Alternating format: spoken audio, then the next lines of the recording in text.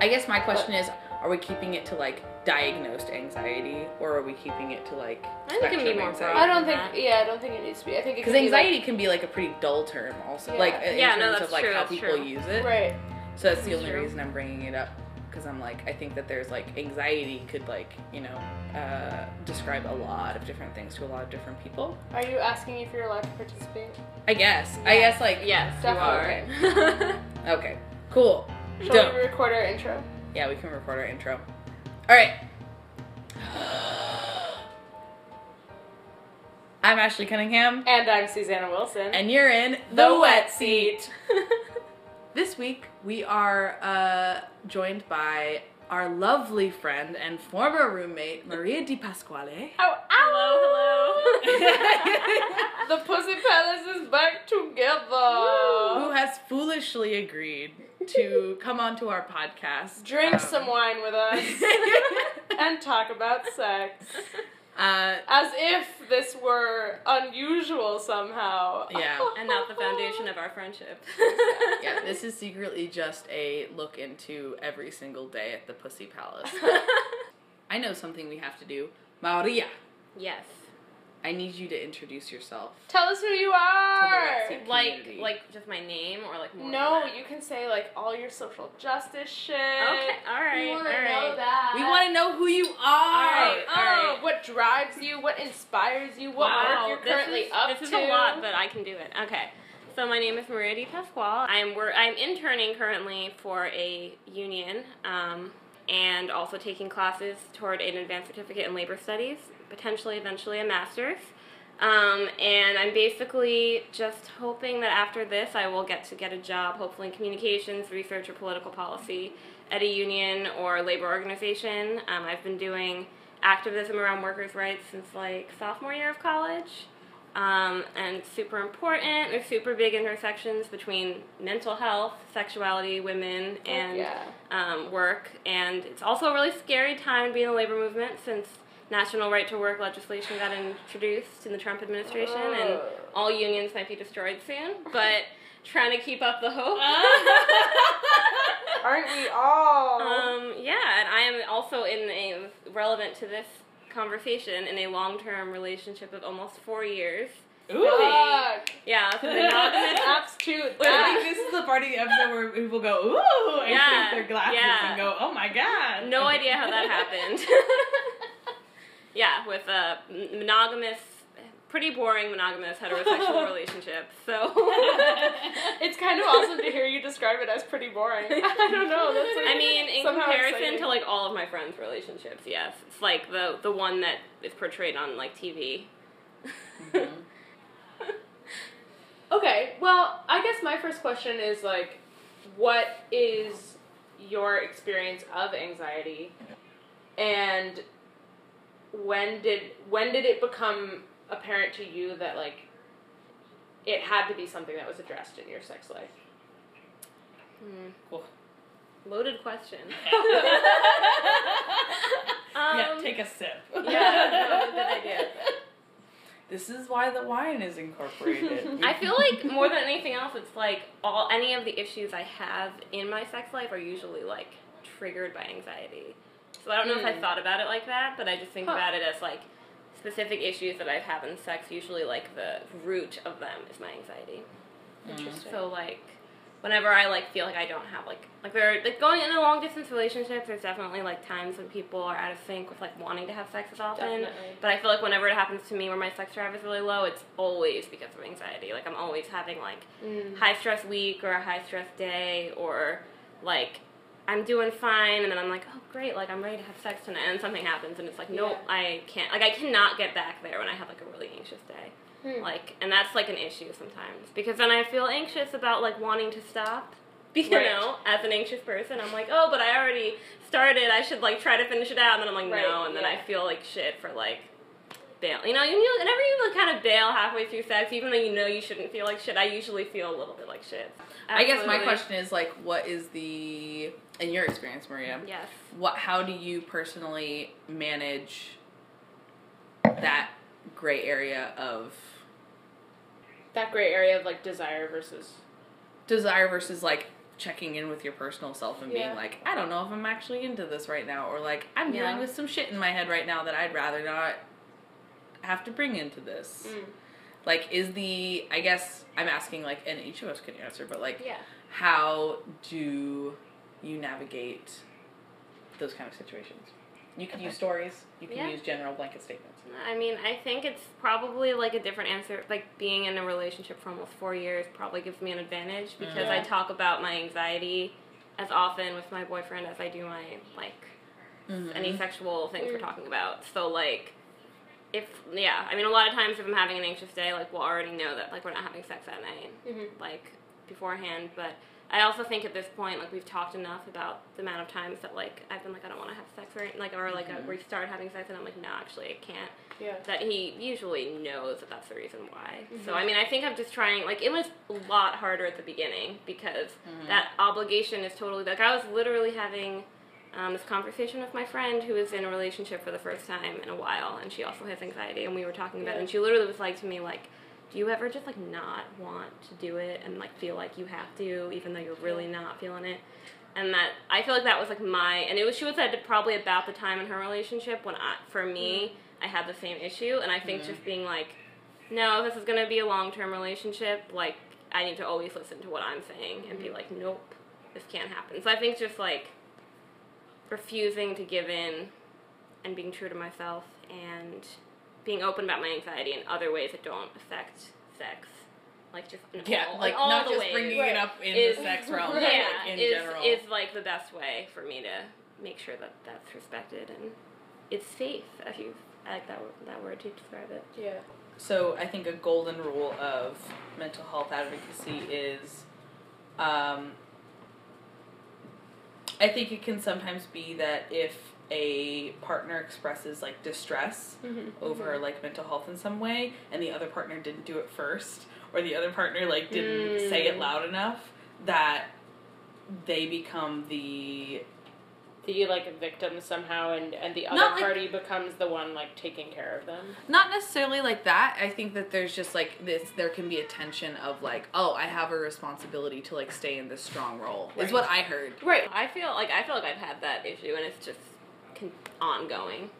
Like, I don't think it's something that can be resolved in, like, one single moment. Like, I don't know, like, what can't be which resolved? Issue? Yeah, like which issue taking up, like, I guess, like, taking up, like, roles based on, like, mental health, and, like one person being the primary person who has mental health issues over the other, like, creates, like, it's just, like I am the person with the mental health issue in our relationship, but, like, for example, right now, my partner is unemployed, and, like, it's been for a few months, and he's really depressed about it.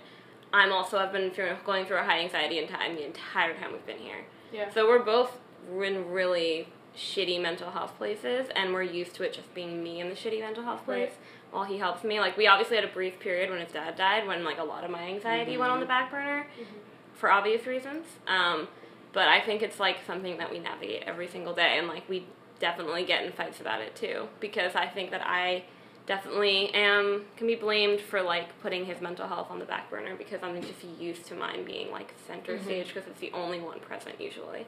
Yeah. So, for me, literally, it was, like, my entire childhood, I kept on being asked, like, you have everything you could ever want in the world, you know, like, middle-class child who never wanted for anything in my life, like, how could you be, like, angry and upset all the time? Yep. And then I, like, went to college, and I met Ashley Cunningham, and I figured out that I had anxiety. Put that on your podcast. Is that the story? Is that the story?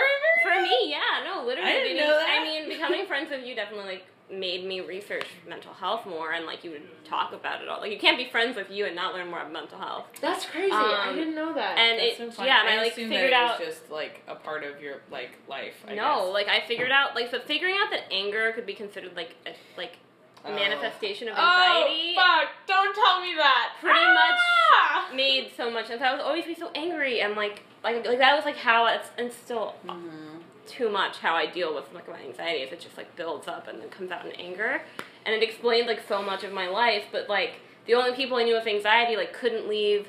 Like, there was this one girl I knew who, like, wouldn't come to school because she was too anxious, and I was like, oh, well, I go to school, and I get anxious if I don't go to school. Right. So I can't have anxiety. Like, it's such a, I think it's a hard one because there's so many different ways. There are so many different ways. Yeah. So, something that I have been struggling with is the anxiety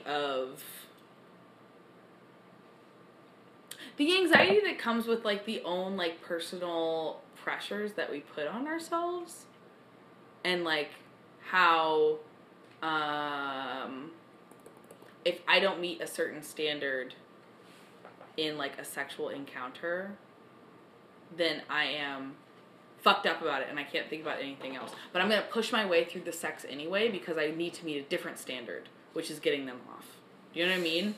Like, and that's kind of what I experienced today. I was like, it doesn't matter that I feel like shit, and it doesn't matter that I have now been, I feel like I'm not doing my job, quote unquote, which I think is a perception that a lot of people have, like, this job, this duty of, like, getting your partner off. Mm-hmm. Like, I'm not doing my job right. What can I do to, like, do my job better? And I feel like that's a really common anxiety. Well, I think yes. And I think that is intimately wound up in how we define sex and pleasure, and the fact that, at least in this society, we define sex around orgasm, and specifically around the male orgasm. True. I was like, because I couldn't get him up, I was like... And, like, sex is not complete until the dude comes. True. We do Very measure true. it by this. Yeah, no, that's exactly when it ends. Like, Sex Nerd Sandra, shout out. Everyone go follow her. Sex Nerd Sandra. I think talked about in one of her podcasts, one of her favorite podcasts, but it was all around, like, the idea that, like, yo, orgasms can happen in the beginning, they can happen in the end, they can happen in the middle, it doesn't matter, and it doesn't matter if they happen at all, as long as... Yeah, very true, yeah. Well, I remember back when, when you told us in the fall of 2013 that you had never had an orgasm, and we all screamed. My God, where were we? We were in the cafeteria at... Screamed? Oh, you're right, because the sound was bouncing around to the other side of the room, and we were convinced that everyone was hearing what we were saying. They totally screamed aloud. All screamed aloud. Mm-hmm. And that started a discussion about the fact that it was almost like your sex was invalidated in that moment, societally, by the fact that you had never had an orgasm, and that is bullshit. It is bullshit. Right. Coming from a gal y'all all invalidated. Oh, I know. We didn't. It was. I think in a way, perhaps it validated you more, because it was revelatory to all of us that you could talk about sex so openly and be basically, for all of us, the authority on matters of sex. Yes. And come from an experience that excluded orgasm. That excluded orgasm, that didn't include yet this part of the sexual experience for many, perhaps most people. Mm-hmm. Right. And I will say here, I'm just going to shout it out, that there is a misconception in society based on media that all orgasms are like this huge, like, plateau, and then we go up, up, up, and then it's like, Wah! Okay. That is based on the male orgasm. Right, but people reflected on the female orgasm as well. Yeah, they totally do. Just not true. So we want to acknowledge that we're using pretty gendered language here. While we're saying male and female orgasms, what we're really talking about are penis orgasms versus vagina orgasms. The point is, our societal standard for what an orgasm looks like is derived from a penis-centric point of view, which has the potential to ignore a lot of other orgasms, even those of other men. Especially and Masters and Johnson in the 60s proved that there are multiple orgasmic patterns, and I think my pattern is like this. That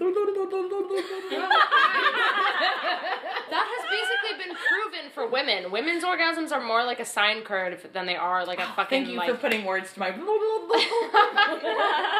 Okay, wait, back up. Something that my therapist and I have been talking about is, like, in my own relationship, she's like, insecurity and anxiety will erode in a relationship regardless of how much you love each other or how much Like, if you as a partner, like I as a singular human, Ashley, am so wound up and I am making up reactions that my partner says and like wound up on anxiety and like that is fueled by insecurity.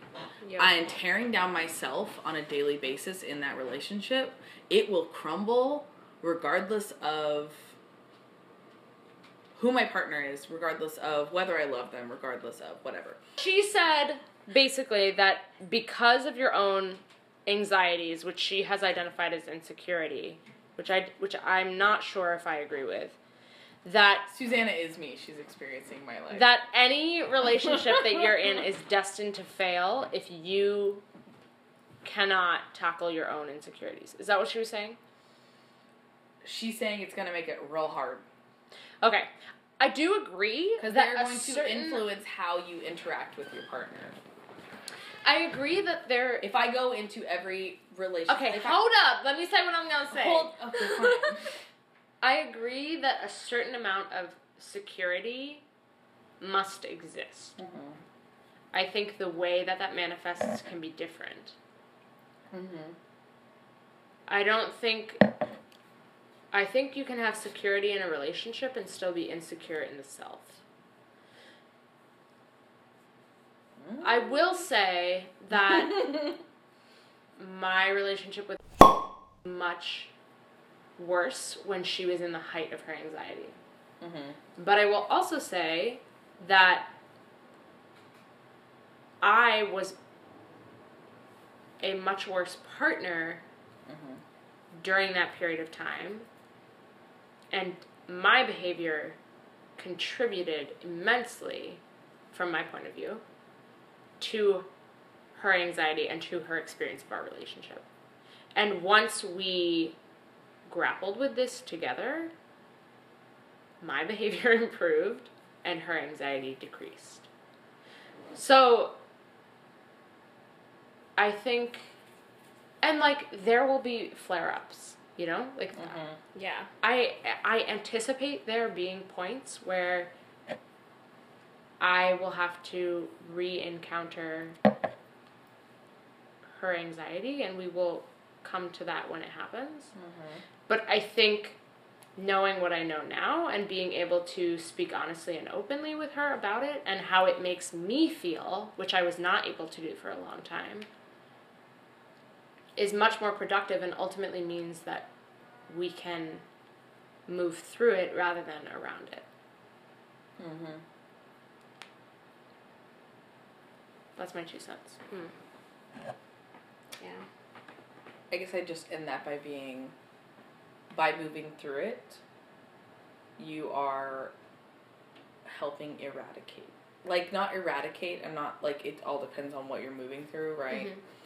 But I think what my therapist was saying, which was what you jumped off of, is that if I don't move through my own shit, and whether my partner helps me move through my own shit, is whatever. It's like I have a choice. Either I move through my own shit, or my relationship is going to suffer, or I can work through my own shit and my partner can help me move through that shit. I think what my therapist's big point was is if you don't move through the shit, right, but there will be negative consequences. At least the way that she put it makes it sound like the shit can't still exist. Like, you can move through the shit and have the like, you're still surrounded by the shit when you're moving through it. You know? Very true. Not to be graphic, but like... No, it's true. No, I mean, I think that problem is ever present in my relationship and, like, will continue to be moved through. And, like, I don't feel in any way that I am, like, completely dealt with my anxiety. Like, going to a therapist on a regular basis is definitely something that needs to happen, and I think that it will benefit my relationship. Like, I feel like we have since we started dating, we've, like, every few months had, like, the same fight, because I, like, perceive things, and, like, you don't know that you're perceiving things in a way because of anxiety, and I perceive plenty of things incorrectly because of that. Yeah. And, like, in some ways it helps when we talk about it, because then he's like, yeah, like, we literally work through, like, the way I would in a counseling session. Like, a few times I have gone to counseling, it's, like, working through where my, like, thought process of like what I think. Literal cognitive functioning has gone off Exactly. track. It's gone off track from what is actually being said, and it's obviously a pattern, and like we address it, we literally end up addressing it like every few months when it like bursts comes forward, and I think it's just something that constantly needs to be talked to. But yeah, like that's the thing, like the reason that I got like by like that statement was that it almost sounded like, okay, your relationship is now destined to fail. Right. But we've been like going through cycles of this for almost 4 years. I think it's just a painful part of your relationship that I feel like even as much as hopefully I'll be making more and more progress as the years progress, but I feel like as much progress as I make, it's still gonna like always be a painful presence. There hasn't been a lot of like funny stories. Talk about sex? I don't think we have to be funny every week. I'm not upset, honestly. Yeah. No, it's not like an upset. Like no. I'm just thinking. I don't think we necessarily need to be like, I was so anxious when his dick blah blah blah. You know what I mean? Yeah. I mean, one bedroom thing that I was thinking about when you guys asked me to be on the segment, just like a side note, I guess. Oh, you're trying to think about it. No, I did. You guys brought it up to me. We did. We proposed it. So it's been simmering. I guess it's that, like, I think I don't know. I mean, I have only ever had one partner, so I think my experience with sex is obviously a lot different than other people's. So, and he has also only ever had one partner, so we're, like, experiencing sex together. Right. Yeah. So when we try, like, a new thing, it's trying a new thing for the very first time, and I think that it can build up anxiety for me around trying new things in the bedroom, maybe added than other people would have, because I don't know, like I get hyper anxious about everything, like in the doctor's office, like you know, like how like in particular, like they know they're trying to do some particular tests, you like are putting your body in the wrong way. That has always been like the only reason I have fun with taking shots. I have a tattoo and piercings, and I literally didn't, it's a video of me never flinching during my tattoo. Like, but when it comes to, like, not being able to position myself in particular ways and shit, that's the shit that makes me anxious at the doctor. So I feel like that translates to sex. Yeah. Huh, that's so interesting. God, you, like, triggered something about, like, actually about sex for me, and then I, like, almost forgot. Oh, yeah. So shame. So I feel like, you know, like, I feel like I still have some of that leftover, like, high school feeling. You know what I mean? Like, in high school. The worst fucking shit. I know. Why does Why that is it stay with with you for so long? It does. Like, you know, masturbating in high school and feeling like you're a piece of shit because girls aren't supposed to masturbate. Or, like, masturbating when you're 12 and feeling like you're a piece of shit. No, I did that too. I think 12 or 11 is probably when I started masturbating, and I was something is literally wrong with me. Like, I'm a depraved human or whatever. Yeah. So that feeling sometimes comes to me in the middle of sex still. And then I really, I don't know if that has to do with my anxiety or if it's just a thing that happens to people, but that will come to me in the middle of sex sometimes, and I have to, like, actively get myself back in the moment to not be completely turned off. Like, I don't know.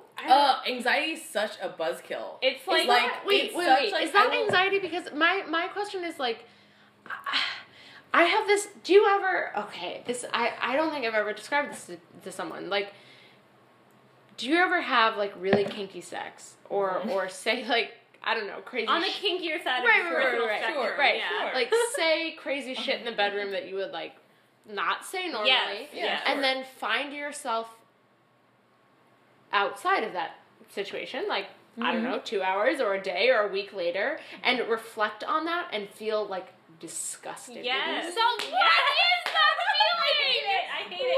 I feel like sometimes I, like, see myself thinking that in a couple weeks, like, while in the moment. Like, that's, like, what it is. It's like, I'm just like, oh, this is, like, I'm so disgusting for being, like, turned on by this right now. And it, like, kills me. Yeah, like, who was that person who could say that shit and, like, find it hot? I don't know. That's such a... I almost don't think that has anything to do with anxiety. I kind of think that is just a crazy facet of humanity that, like, somehow we go about our normal daily lives and, like, don't hump the couch and then, you know, and then, like, end up in the bedroom with, like, another human being and, like, do all this crazy shit that, like, normally doesn't even occur to us. Yeah. So...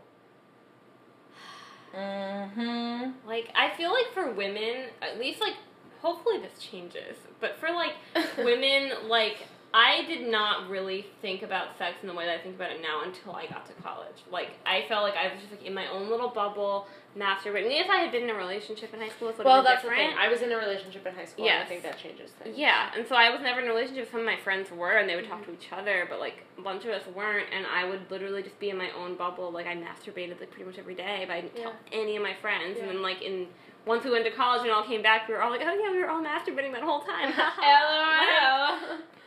The first time I masturbated or figured out masturbation was by crossing my legs really tight in, like, math class in, like, the third grade. And you were like, oh, fun. I went to Scotland with a group of my friends, including my high school boyfriend, to perform this show at the Edinburgh Fringe Festival. And we went on this day of, like, high line, zip line, like, rock climbing shit, and I remember putting on this harness and going down this high line and getting off and, like, going over to my boyfriend at the time and being like, that was fucking great. Like, that harness was amazing, and you need to step it up. Oh my god! This was also the same trip that he fingered me on for the first time, so, like, we were just starting our sexual journey together. I had this friend in high school who got off on, like, a roller coaster. Oh. It's not hard, yo. I mean, you can get off, like, riding a fucking horse. Yeah? Up and down and up and down. I know, up and down, but it's sometimes hard. on my bike, I'm like, yo. Yeah, no. Yeah. No. Okay, wait. I'm gonna get up on a soapbox. Stand up on that soapbox, girl. I'm standing. So, here's my soapbox. I'm yelling at myself and everyone in the world. Fuck! Where'd my soapbox go? Is that wine on your socks? Yes. I hope it's appropriate for the segment. Yes, let the record show that I have wine bottles on my socks. And grapevines. Oh, wait, okay, soapbox. There has to be a recognition. Like, I feel like there are so many people that feel like they cannot speak about their anxieties or their worries or their perceptions of the relationship and the world around them because they see it as not normal and they see it as not, like, accepted and they see it as something that will get punished. And I guess my soapbox is just that what I have come to realize is that when you openly discuss whether it's anxiety, your perception of the world, whatever, as wrong as you think it might be, as, like, whatever, like, this isn't normal, no one thinks this way, whatever, if you actually say it out loud, then you can actually move through it. And you will never move through it if you never speak it out loud. True. And I think that's something that I have personally... I mean, I'm literally... And if you have a partner that shames you about it, and you have a partner that doesn't, and does make you feel like not normal, and, like, rejects your perceptions, then, like, maybe they fucking suck. That's my soapbox.